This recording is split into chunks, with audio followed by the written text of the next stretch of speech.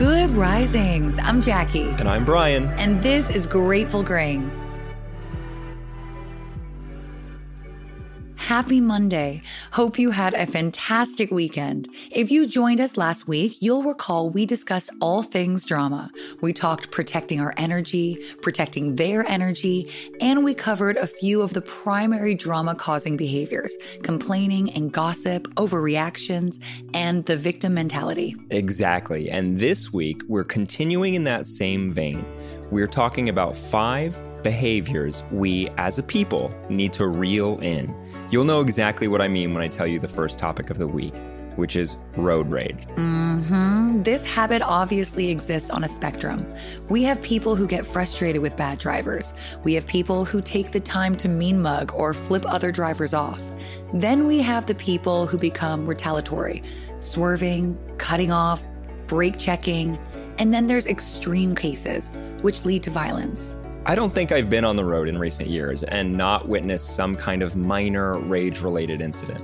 According to the American Psychology Association, 50% of polled drivers admit to responding to careless acts of other drivers with aggressive behaviors themselves. And as we all know, even minor retaliatory incidents can lead to serious accidents.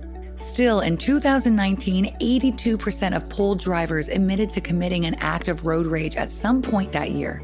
And according to the National Highway Traffic Safety Administration, an estimated 66% of traffic fatalities are the result of aggressive driving. Right. So why? Why can't people relax? What's the deal with the point proving, the retaliatory performances, the outright vicious behavior that most people flat out would not be doing if they weren't behind the wheel of a car? Psychotherapist Dr. Barry Markel, in an interview with WebMD, refers to overcrowding studies with rats, explaining that rats are usually okay until there's one rat too many in an enclosed space, and then they all turn on each other. He adds, there are far more people on the road than ever before. Crowding causes aggression. Of course, as Markel points out, people in a grocery store line can also get stressed and annoyed.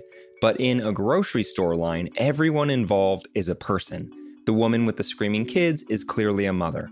The woman fumbling with the credit card machine is someone's grandmother. Put simply, we can't turn people into villains when we can see who they are.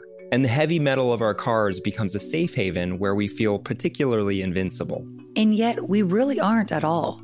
Car accidents are the leading cause of death in the United States for people under the age of 54. 38,000 people die this way each year, and another 4.4 million are seriously injured to the point of needing medical attention. This might be a good time for me to admit that up until my late 20s, this is something that I really struggled with. I've never been the kind of person who wants to pull you out of your car and fight you, but was I getting angry about the way people drive? My God, yes. Our 65 mile per hour freeway speed limits already make me feel like I'm literally crawling from one place to the next. I couldn't fathom wanting to go even slower than that. I couldn't understand why people didn't grasp simple traffic laws like slower traffic to the right. Use your signal. It's literally a flick of your pinky. Don't drive in people's blind spots. Accelerate when you're merging onto a freeway. Some people get behind the wheel of a car and they're on. It's second nature. Some people get behind the wheel of a car and it's scary. I think the thing that really helped change my perspective on this is understanding that driving is an athletic skill. It's hand-eye coordination, it's spatial awareness, it's reactionary timing. So as I'm driving, speeds might feel a little slower to me because I've been athletic my entire life. I was raised in sports and I never stopped. I'm hyper aware of the cars around me, often several cars behind me and in front of me. I'm looking hundreds of feet ahead. I don't drive behind vehicles that block my view. And all this stuff happens naturally. What we really have to understand is that it's just not like that for some people. Things are unfolding more quickly for them. They don't have the same confidence in their ability to react. They're not as aware of the traffic around them. And so they're weary of driving faster because they don't feel like they're in control of the situation. It's also the types of cars we're driving. Some cars aren't as smooth. Some cars don't accelerate as well. So while 65 miles per hour might feel like a totally outdated speed limit for me and my vehicle, it might feel like an unsafe speed for someone else, their vehicle, and their state of mind. Right, and the state of mind brings me to the next point.